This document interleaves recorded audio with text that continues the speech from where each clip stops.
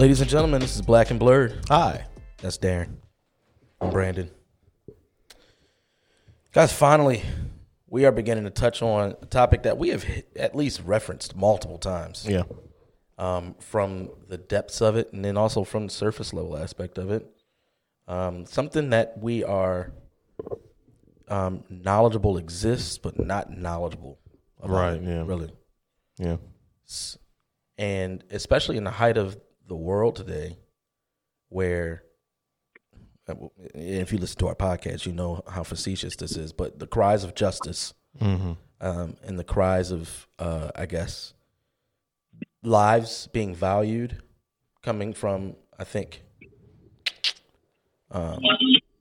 mouths with tongues in cheek.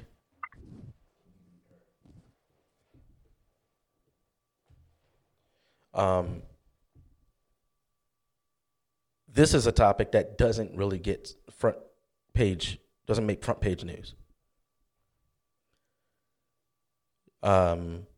It's a topic that I think is extremely mute, given the proportion if it's in the rate of its existence and the rate that these things take place. Yeah. I think it is a topic that showcases the darkness of the world.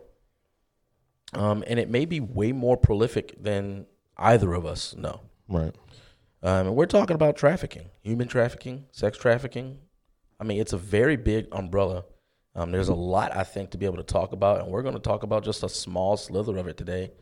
And we're going to do some learning. Yeah. We're going to do some learning, and hopefully you do too. We have a special guest with us, Dr. Renee Morell, who was on duty with the FBI for about 40 years. She joined the FBI in 1979 and retired in 2019. And she had her last assignment as a victim specialist for the Baltimore field office. And from that, there was just a lot of travel and a lot of experience that was gained in that. And so we're looking forward to learning from these things. She had a undergrad degree from UMBC, that's University of Maryland, Baltimore County, in social work, and did her grad studies at University of Maryland, Baltimore, in social work. But then her doctorate, her dissertation had topics that addressed the need to for adequate placement and aftercare for minor victims of trafficking in Maryland following recovery. So those who are victims of trafficking, how they adjust back into the world. Her dissertation was on that. So we are looking forward to having this conversation with Dr. Morell. Dr. Morell. I am here. Yeah. It is such a pleasure to join you today in talking about this subject that is truly really been a part of my life. But when you do a dissertation on it, you live and breathe it. It becomes a part of you. I can only imagine. And also to work directly with youth and adults who have been had to endure this. Yeah, it changed my life. Honestly, it did. It just changed my life. You know, there are a lot of people, I think, who bring awareness to these things, but you know, the news about trafficking in the world always seems to be on the fringe. Yeah. Why do you think that trafficking, or at least the news about it, is not kind of like mainstream? Yeah. Well, actually, I think people have so much in the news that takes center stage that we don't put as much credence on children and youth. People say it like our children are our future. You know, it's all about the children. I love children. But when it comes down to it, we do very little to protect our children from the harms of life. We talk more about politics. We talk more about so many things. We could talk more about animal rights sometimes than we talk about the rights of youth and protecting them and the culture of making things normalized that isn't normal. Yeah. And so we'll talk about it. Let's say in Maryland, we have a lot of violence in Baltimore City right now. So it takes center stage, and there's just no room for anything else. It's like it sucks the oxygen out of you, and to think about it. So that's one reason. The second reason it is that it is truly hard to believe. But we'd rather not think about it because that would mean we would be forced to have to do something. If we truly thought about it, it would force us. If we knew about it, if you knew about this thing intimately, it would be hard to sleep. It would be hard not to think about it. It would be hard not to think about your children, your nieces, your nephews. It would be hard to just sleep at night. So I think it's easier to not think about it on the level that we should be thinking about it. Yeah, Does that make sense? No, that makes total sense. Yeah. Yeah. We just did an episode. I don't know if you are familiar with what just happened with the former NFL player who was beating on his wife, ex-wife, ex-girlfriend, whoever it was. He was on tape, abusing her, and what we were talking about is how that naturally only makes us think of our wives. And so, like what you said, I think how horrific these things are, it would only naturally make people think about their own children. But I think even communally and culturally, it would show just how neglected children are, especially in our own communities. Yeah. Let's start here, because how did you end up on this journey? I see that you started with social work, you did graduate studies in social work, and then your doctoral work is like going into the big guns. What led you down this journey? Well, it makes sense because I got into social work because I've been with the Bureau for so long, but it triggered me when I was in D.C. in the 90s, and it was the war on drugs. So what I saw was working in D.C. was a lot of African Americans being arrested for drugs, low-level crimes, low-level people.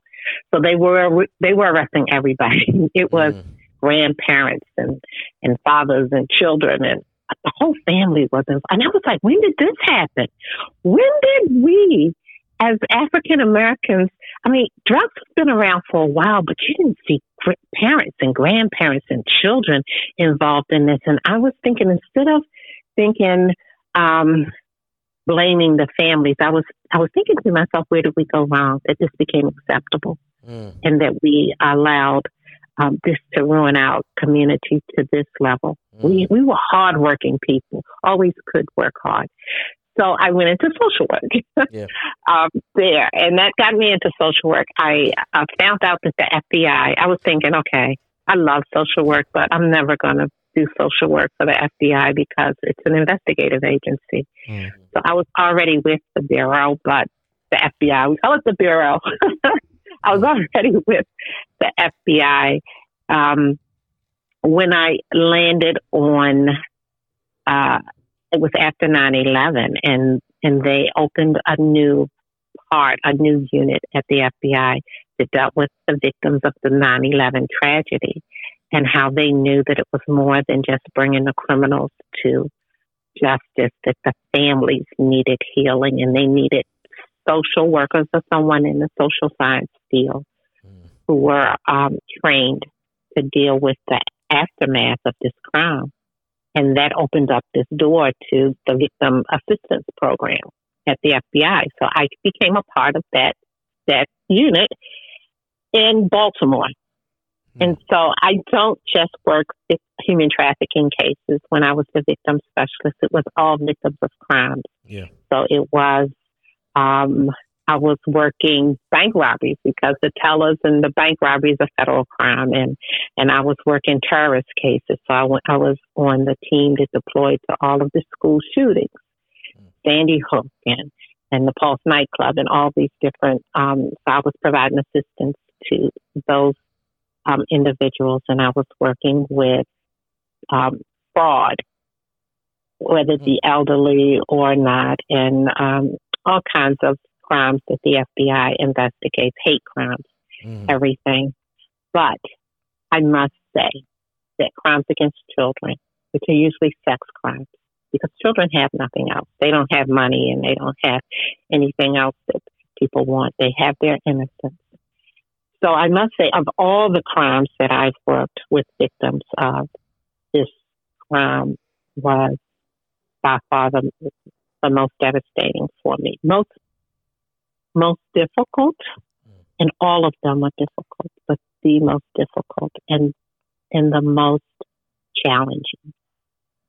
Most other people see themselves as victims, and most of U.S. citizens who are victimized don't.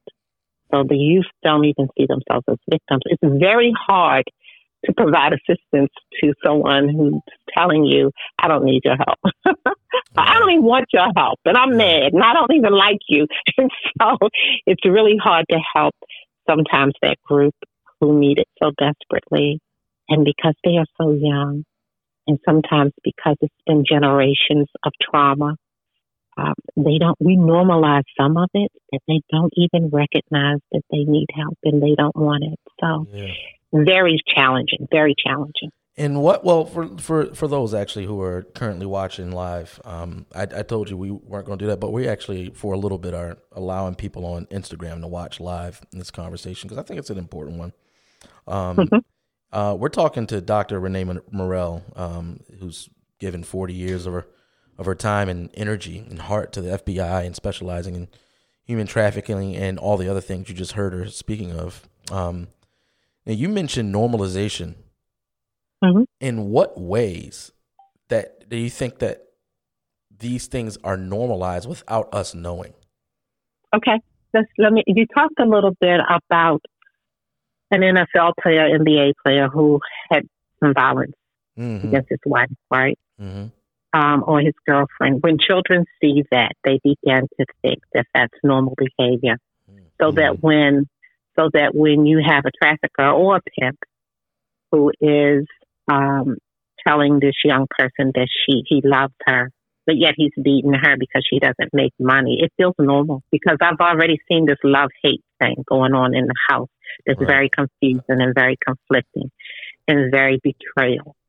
So you telling me that you love me, but you beating me. You telling me that you loving me, but you want me to go out and sleep with other men. You telling me, so it becomes confusing, and they begin to normalize it as if, why not? I've seen violence already happen in my home, so I can kind of get it. It doesn't quite seem so bad as it did, because I've already witnessed some stuff in my lifetime. So not only is it hard to see a man mistreat his wife, but it says it's a signal. It sends a message to the children who watch it. It tells little boys that may be your behavior. That's how you handle it. And it tells little girls that's how you handle it. And that this is normal. This is acceptable. So it is so much violence that even verbal abuse, and it's not always physical abuse, it's just the tearing down of the soul and making people feel as if they don't matter, and if their self-esteem is an issue in their name calling or all kinds of abuse can lead to that feeling of that I deserve to be talked to like that. That's normal, because I saw it happen. That's what happened to my mom. Wow. So that's just one form of normalization that I'm talking about, or that if a child is out there bringing home some money, or not, it'll say not even going to school, or not going to school, or mom doesn't know. Sometimes don't come home at night, and that's acceptable. How can that be acceptable? Not knowing where your 15-year-old is at all times of the day and night. It can't be normal. Or she's not coming home, or she's not in school. She's not participating. She missed some classes. Well, where were you? Because I need to know where you were these 4 days, 2 days, even 1 day that you weren't in school. And so those things can't be normalized. It just can't be. You know, she got some clothes, a hair, a phone I didn't buy.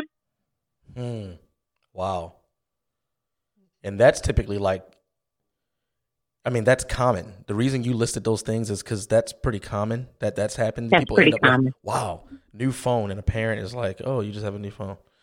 You got a new phone? Yeah. Phone costs $1,000. How you get a new phone? Yeah. How you get a new phone? Yeah. You know, Wow. it's that kind of tabs, that kind of relationship, that thing is just the thing that lets children know you care about me, because you're asking these questions that all parents should be asking. Right. You know, Right. to that. Where'd you get that? No, come back here. What's going on? And so it's just like, what? Yeah. So I don't know. Those things aren't normal, and it can't be normalized.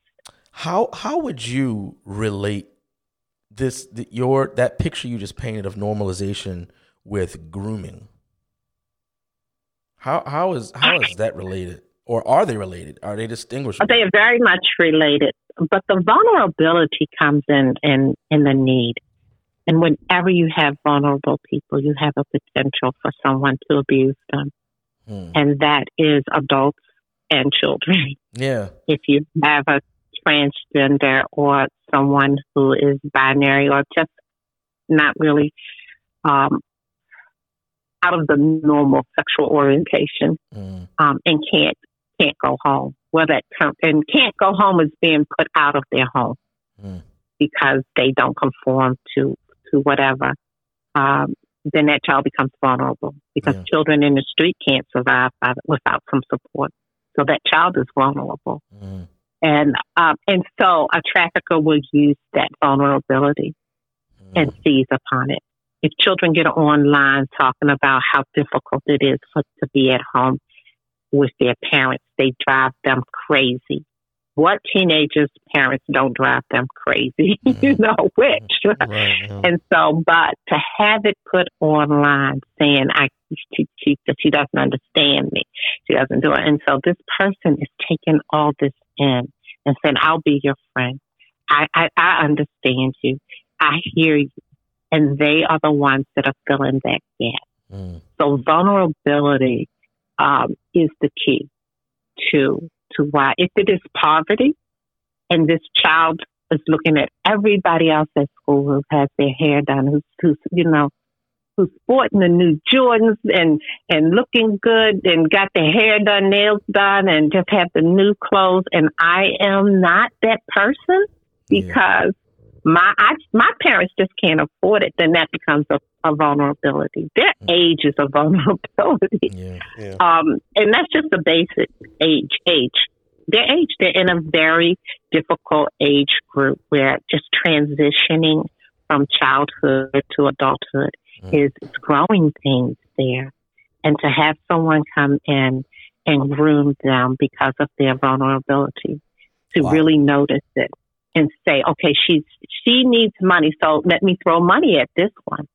This one, her parents seem like they're giving her everything, but she seems to have low self-esteem, maybe because of her weight, maybe because of, youth are always comparing themselves to what they see on social media. You know, this one tall, or this one this, they got this, they got that. I don't have this, I don't have that. I don't look like this girl, this, that. So if they're comparing themselves and they feel inadequate, and this person comes up and say, you have all those things. You are beautiful. You are this. You have. And then if he's going to address her and say, not only are you beautiful and you have that, but you are so beautiful. Let me give you this phone just so you can get in touch with me. Because I know your mother monitoring your phone, but she won't be monitoring this cell phone. I'm going to give you the this thing, or I'm going to give you that so that you can contact me and I'll be there for you. Or I'm going to just, going to groom you, meaning giving you all those things that's going to meet your needs, that unmet needs. Sometimes it's just to be seen, to be noticed. Darren. And if he's going to notice that person and give her attention, I mean, you have adults who still are searching for attention. Yeah. Oh, but to have a 14, 15-year-old who desperately is trying to find their way, and this person is being everything, selling this youth a dream, I'm going to be everything to you. Can't fulfill nothing, but he's pouring it on, either in text messaging or in person, on the phone. He's just pouring it on. It's really hard not to. And this person, too, age is really important because it is at the age where they still are very, very impressionable. Right. So they may fall for something. A 14, 15-year-old will fall for something that a 25-year-old, 30 probably won't fall for. Just because of their age and their inexperience, they may fall for it. So their age, and that's why minor sex trafficking is such a big thing. Yeah. It is a federal crime, is why I was investigating it. We were investigating it at the FBI because human trafficking is a federal crime, and the two, Homeland Security and FBI, are the two federal agencies that investigate it. So that's why I was brought in. But that's a grooming. So they come out like as a boyfriend, or even if a girl has been used to being sexually assaulted, then it's sort of like, hey, you got money, you can make money, you look good, you can make some money with that. And if she don't have money and she's already been abused, then why not? It doesn't have the same value. So it's so many ways that they really address you. It seems that there's, I think this conversation, like going back to what you said earlier, Dr. Morell, about not wanting to talk about the conversation or not wanting to know. It seems like another one of those reasons would be because I think it confronts our very licentious view on sex and sexuality. I think there's a lot of aspects about sex that are mistreated that contribute to things like sex trafficking or human trafficking. I think so too. I mean, we are a culture that really, equates sex with everything. Selling a car. You got this sexy girl here. We got this. We dress kids up and everything. And not just the videos and the music, but so many things. Yeah. We glamorize even pimping. Yeah, right. Or pimp culture. We glamorize it. We make it feel like it's the end thing to be. So, well, that was going to be the next thing. We glamorize it. We make it seem like it's the thing, and that it's just right. Ooh, the music and just the way we talk about it. It's sexy. It's cute. So you have most of your Instagram pictures or Snapchat will be how sexy can you look? You look sexy. Children, young people are just trying to be sexy to get the attention, to get the likes. And who doesn't want to get 5 million likes, even though you don't know 5 million people? You want to get 5 million likes. Bunch of strangers. That's just the thing. It's like, okay, what does that really mean? But I want people to, how do you get the likes? You get the likes for looking sexy, probably. What looks like, you want to look sexy on this photo. You got to have this image. And that's the thing. And so that's the new thing. And it's a shame because how do people know who you are from an Instagram photo? Right. And who you really are. Well, and how good you are. When you're talking about social media, my mind is going even further. Darren, when she was talking about normalization, were there some things that were coming into your mind? Netflix, maybe. Yeah, when you, Dr. Morell, when you were talking about normalization, and what made me ask about grooming, was that I feel like, and I think we've addressed this a little bit on some episodes on this podcast, where television and entertainment, like you were just saying, seems to be used as this very subtle form of grooming, where you have one thing that we've brought up on this podcast is some TV shows that hypersexualize children. Yeah, where you have children and they're shown and they have these romantic interests, and at the age that they are, sexuality and all this stuff really isn't something that's going on. Meanwhile, in this TV show, it is, and it's what's the word I'm looking for? It's targeted to children. Right. These things. Would you say that could be said that could be a form of grooming, or are we off a little bit? I think it is, and I think it robs them of the innocence of not having to deal with the emotions behind it. Sexual contact and that feeling, it's very complex. It is so much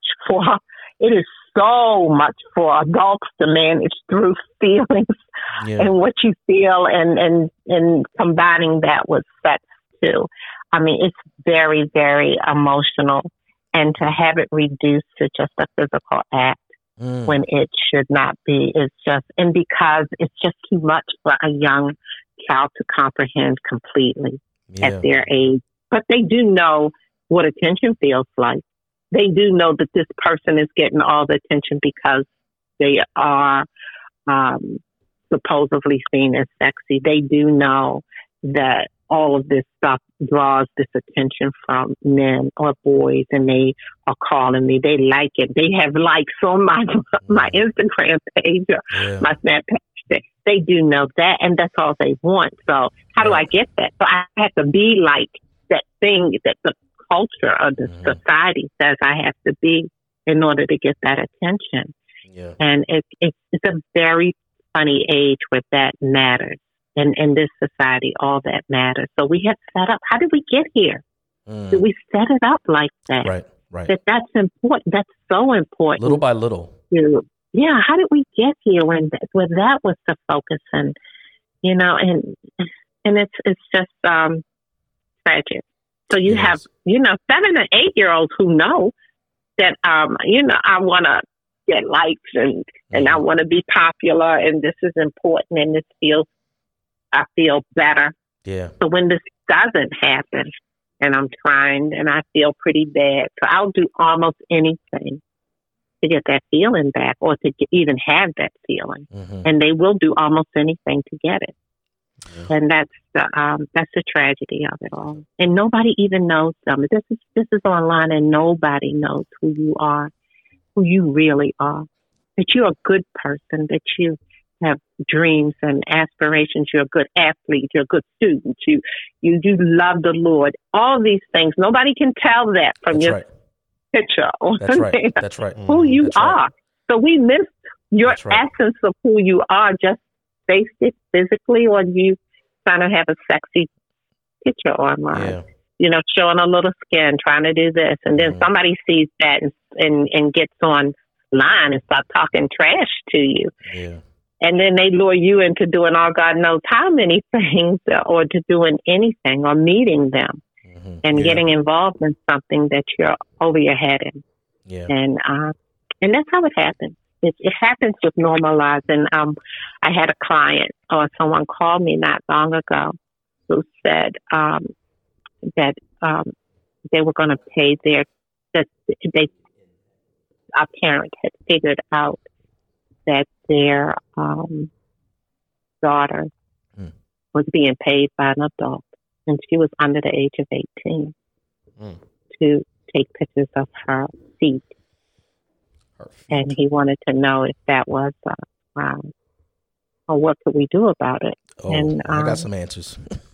And that was just her feet. So feet seem pretty normal, right? No big thing. No big thing. No feet. And she's probably thinking, shoot, somebody want to pay me for my feet. Send me some money. I'll sell you. Right. Okay, it's feet today. And then what? Once that becomes normalized, right? Then it'll be like, well, I'll give you more if you show me your arms and then your legs. And how about this? But so then it just becomes it just sends this grooming message. Yeah. To this youth. Wow. That it was just about feet, and she's thinking, "Oh, I'm just getting over," and then it goes from you getting over to being gotten over on. So to just see how that can balloon into something really dangerous real quick. Yeah. And they don't even get it because they don't have the capacity to even know what's going on. So I think we have to, and what I said was, it's not something that the FBI would probably take on, or any law enforcement would see as a crime. But what it is it's an opportunity to have a real good conversation with your daughter. Yeah. And answer, what is it? It's the opportunity. It's a teachable moment. You know what just crossed my mind? What just even as you said that, a good conversation you have with your daughter, there needs to be a podcast or a juxtaposition made regarding the grooming that's done for a young girl to get into sexual activity or be sex trafficked versus the grooming done to a young boy to join a gang. Mm-hmm. I think there's something a part of that.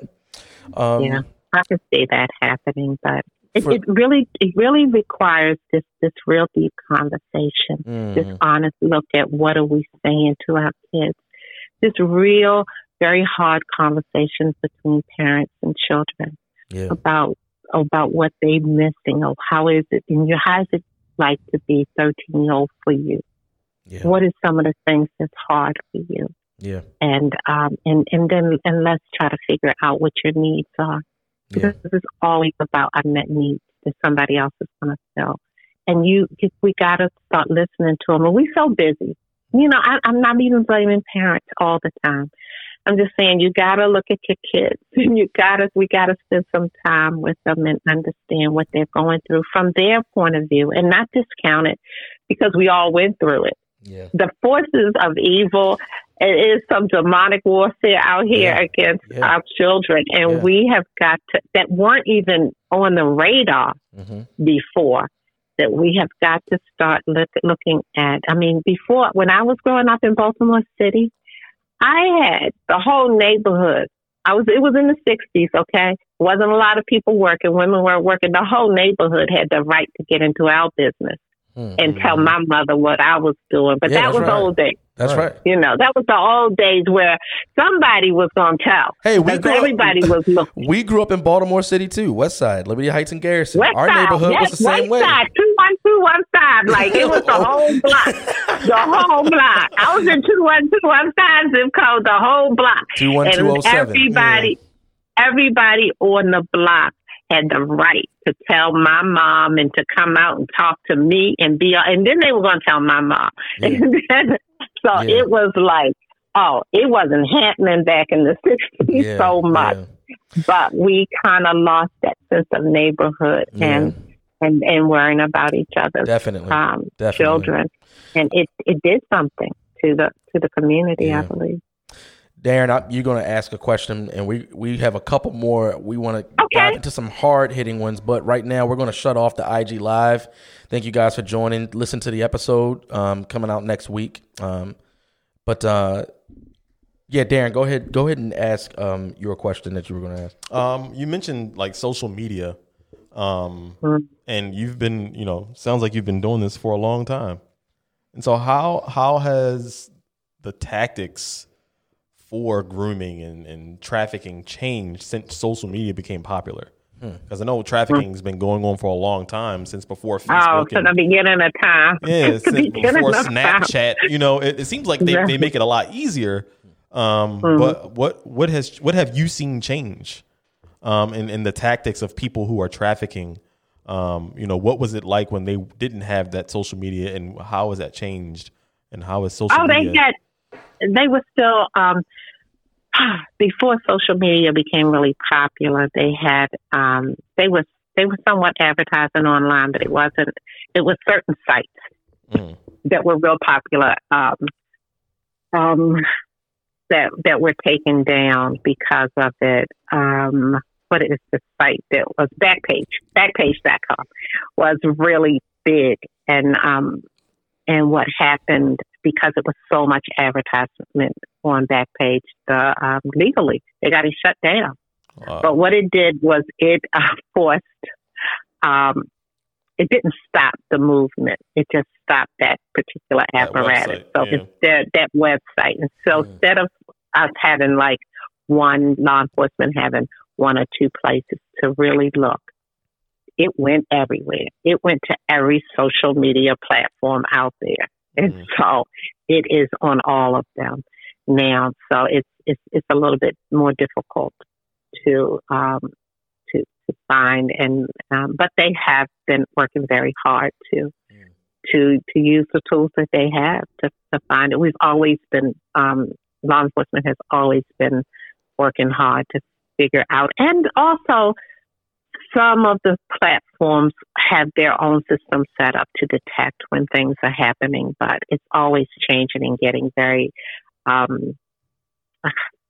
complicated, I guess, and all the signals that people use to kind of address it. But before then, you had more tracks, more street, more youth who were on the streets, who were mostly walking the streets. You still have them around town and in Maryland and everywhere where you have actual tracks where you find young people or older people, mostly older people, who are not as savvy as young people who may be walking the streets, or sometimes those who have addiction problems.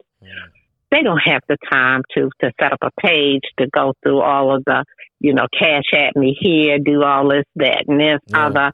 They just need, if you're addicted, you need to get drugs, or you need that. You just got to walk up the streets and see what you can get and do what you can do. And get what you can get. So that's kind of what the old school looked like. Or traffickers trying to pick up youth at the mall or at the skating ring or anywhere that youth were gathering. And they used to gather at the mall a lot. And then COVID hit, or some malls put restrictions on what age children can be in the mall without their parents at certain times of the day, or, it became a little stricter. So it became more difficult for just a trafficker to find youth who aren't online. So they did where they are. They online, they gaming. They doing, you got games like galore who are children are gaming. A lot of young boys have been exploited, maybe not through trafficking, but sextortion is the cousin to trafficking.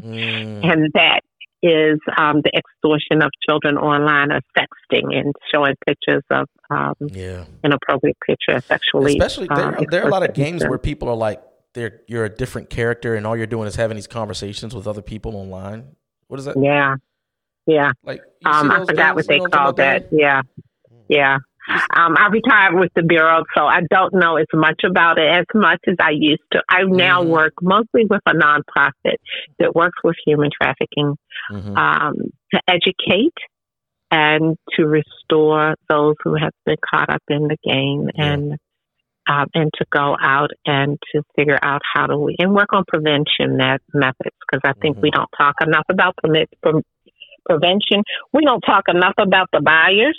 So if this thing couldn't be, if there weren't mostly men who were willing to have sex with youth. So we don't talk as much about demand and the buyers as we should. Which is a misdemeanor, and they barely get anything, any serious charges. Yeah, it is. What? For the buyers. The traffickers are different, but the buyers. Right. I mean, but but they're the kingpin. Yeah, they're the product. Yeah. Yeah. Right? Or the consumer. They're the consumer. They're the consumer. They're the consumer. So they're buying. Right. They're buying you, so they don't quite get as much. Before I even knew, I guess even the little bit that I know now about sex trafficking, when people mention sex trafficking, the image I have is like that movie Taken. It's somewhere overseas, in the third world. Yeah. Third world country, people who speak different languages. What would you say to someone who has that picture of sex trafficking in the world? I would say this is not Taken.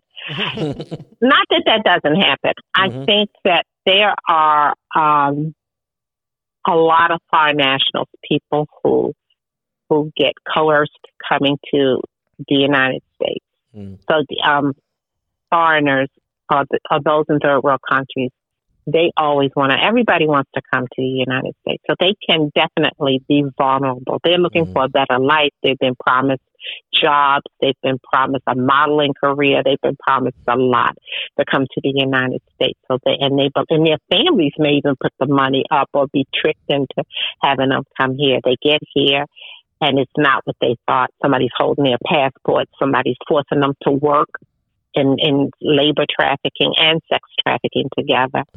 So that is true. It does happen.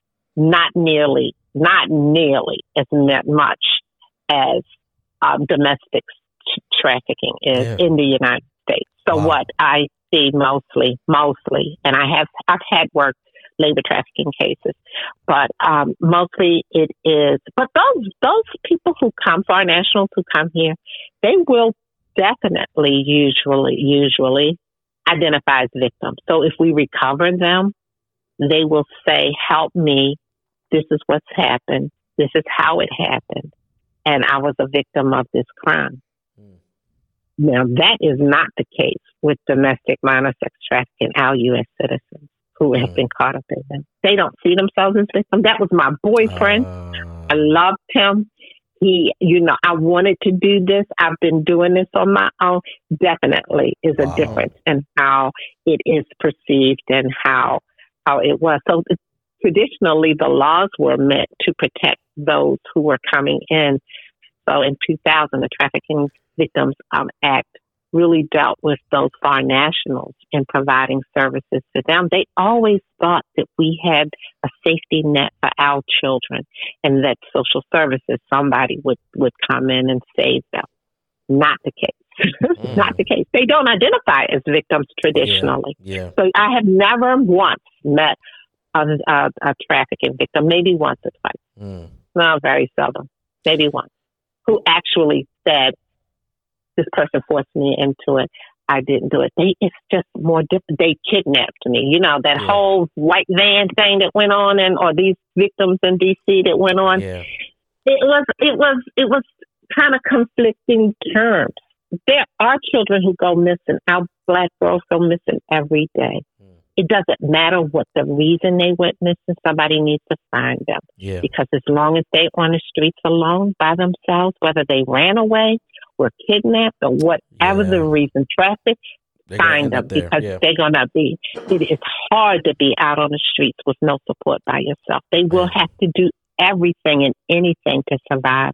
That's the key, regardless to what it is. Let's find them. Let's keep them off the streets. Let's find out what put them on the streets.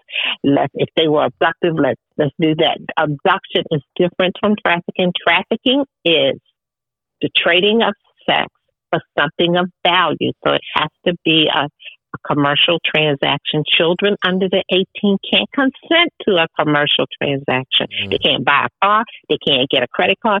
They cannot trade sex for anything of value. They can't trade it for drugs. They can't trade it for money. They can't trade it for a hairdo or iPhone. They can't trade sex for anything because that is a commercial transaction and children can't engage. So they will always be seen by federal law as victims just because of their age. Even if they said, "I wanted to do it, I love doing it, this is what I want," they will always be seen under the age of 18 as victims under federal statute. Maryland statute, a little different. They can still be arrested in some parts of Maryland for some reasons and charged with a prostitution charge. Wow. So it's a little different in the state law as opposed to federal law. But that was the thing. So it is very hard. And that's the difference between, like, over the age of 18, there is a element that law enforcement would have to prove that that person was forced into it, was fraud or coercion. So you have to prove that somebody forced you into it. They forced you into it. They held a gun to your head. They beat you up. They threatened you. They made you do it.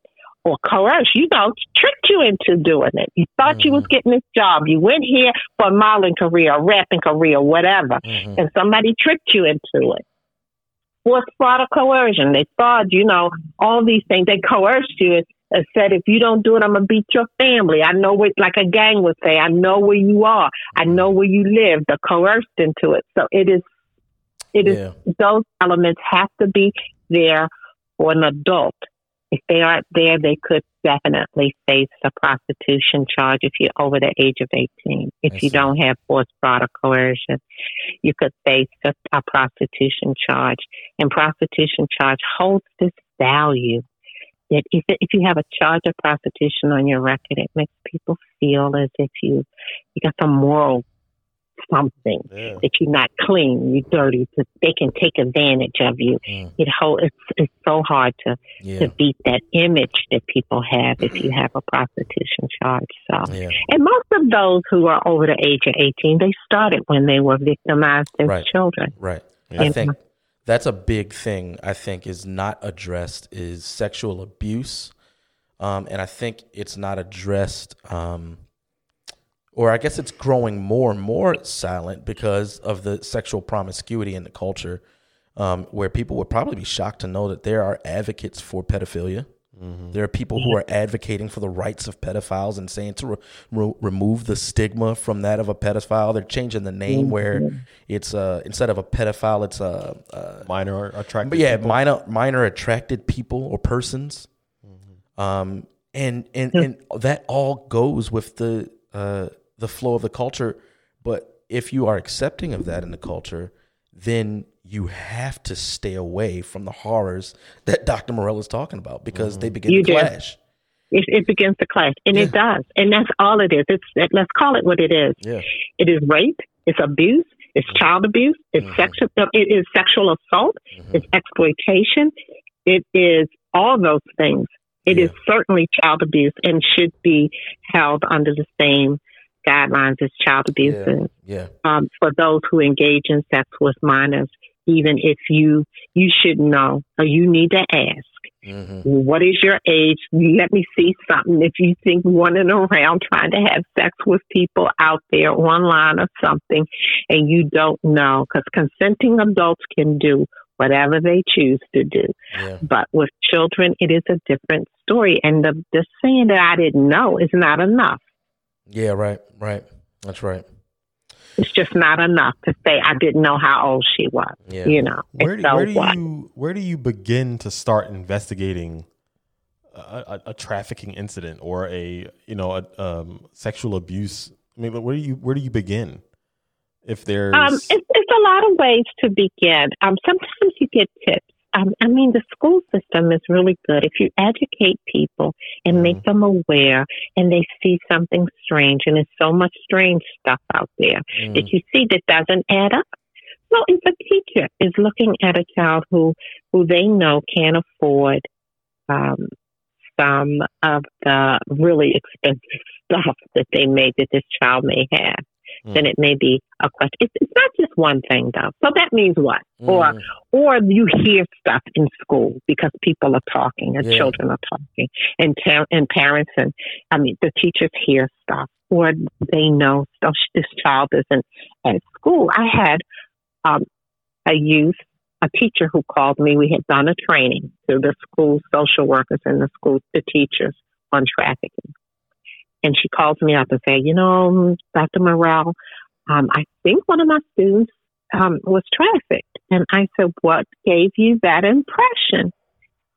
This is a fifth grader. And she talks about having butt sex. This is an 11-year-old. Wow. And it was shocking to the teacher.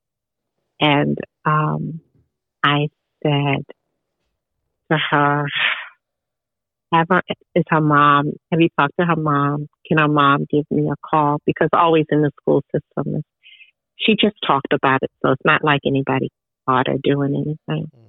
And I said, give her mom my number. And I called the mom. The mom called me, and we had a conversation. And, I visited them, and they definitely had some issues.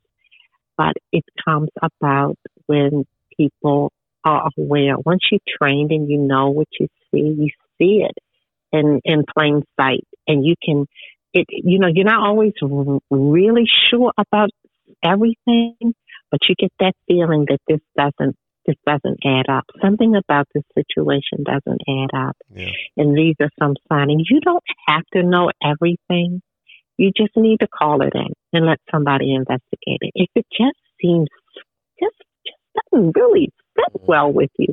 And I tell this to people, and I said it tonight when I was training, to trust your gut feeling. Teach your children to trust their gut feeling. It doesn't mean that what you feel is is 100% right. It just means that it made you uncomfortable. Yeah. And that's the time to ask questions, to take a pause. Yeah. And just take a pause and ask yourself, what is it about this picture that doesn't seem right? And do something. You don't have to know everything. It's just places and people that you can call. And they are to call the FBI, call your local law enforcement, call somebody and say to them, I had this feeling, this is what I saw. Give them as much information as you can so that, somebody in authority can go and look at it and see if this is in fact something that is odd, and look into it. And I think that's the same thing you would do with domestic violence or child abuse. You don't have to know everything. You just gotta have a feeling that this thing isn't right. That's right. I think that even based on some of the conversations we've had with people in the past, is that people don't have the antenna required for someone living in a dark world.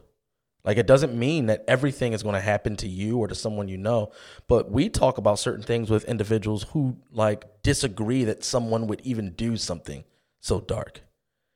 It's like people don't actually believe the world is as dark as it is. The world could be very dark. Yeah. And I teach my children, my grandchildren, to trust their feelings. I know a lot of times when we were young, such and such a person would come and they would hug you. You would have your children hug strangers. Children sometimes don't want to be hugged. And it's like, trust your feelings, because if somebody inappropriately touch you, I want you to stand back. And so we have to say, just saying hi is fine. Waving is fine. They don't have to touch, If you're uncomfortable with touching is fine.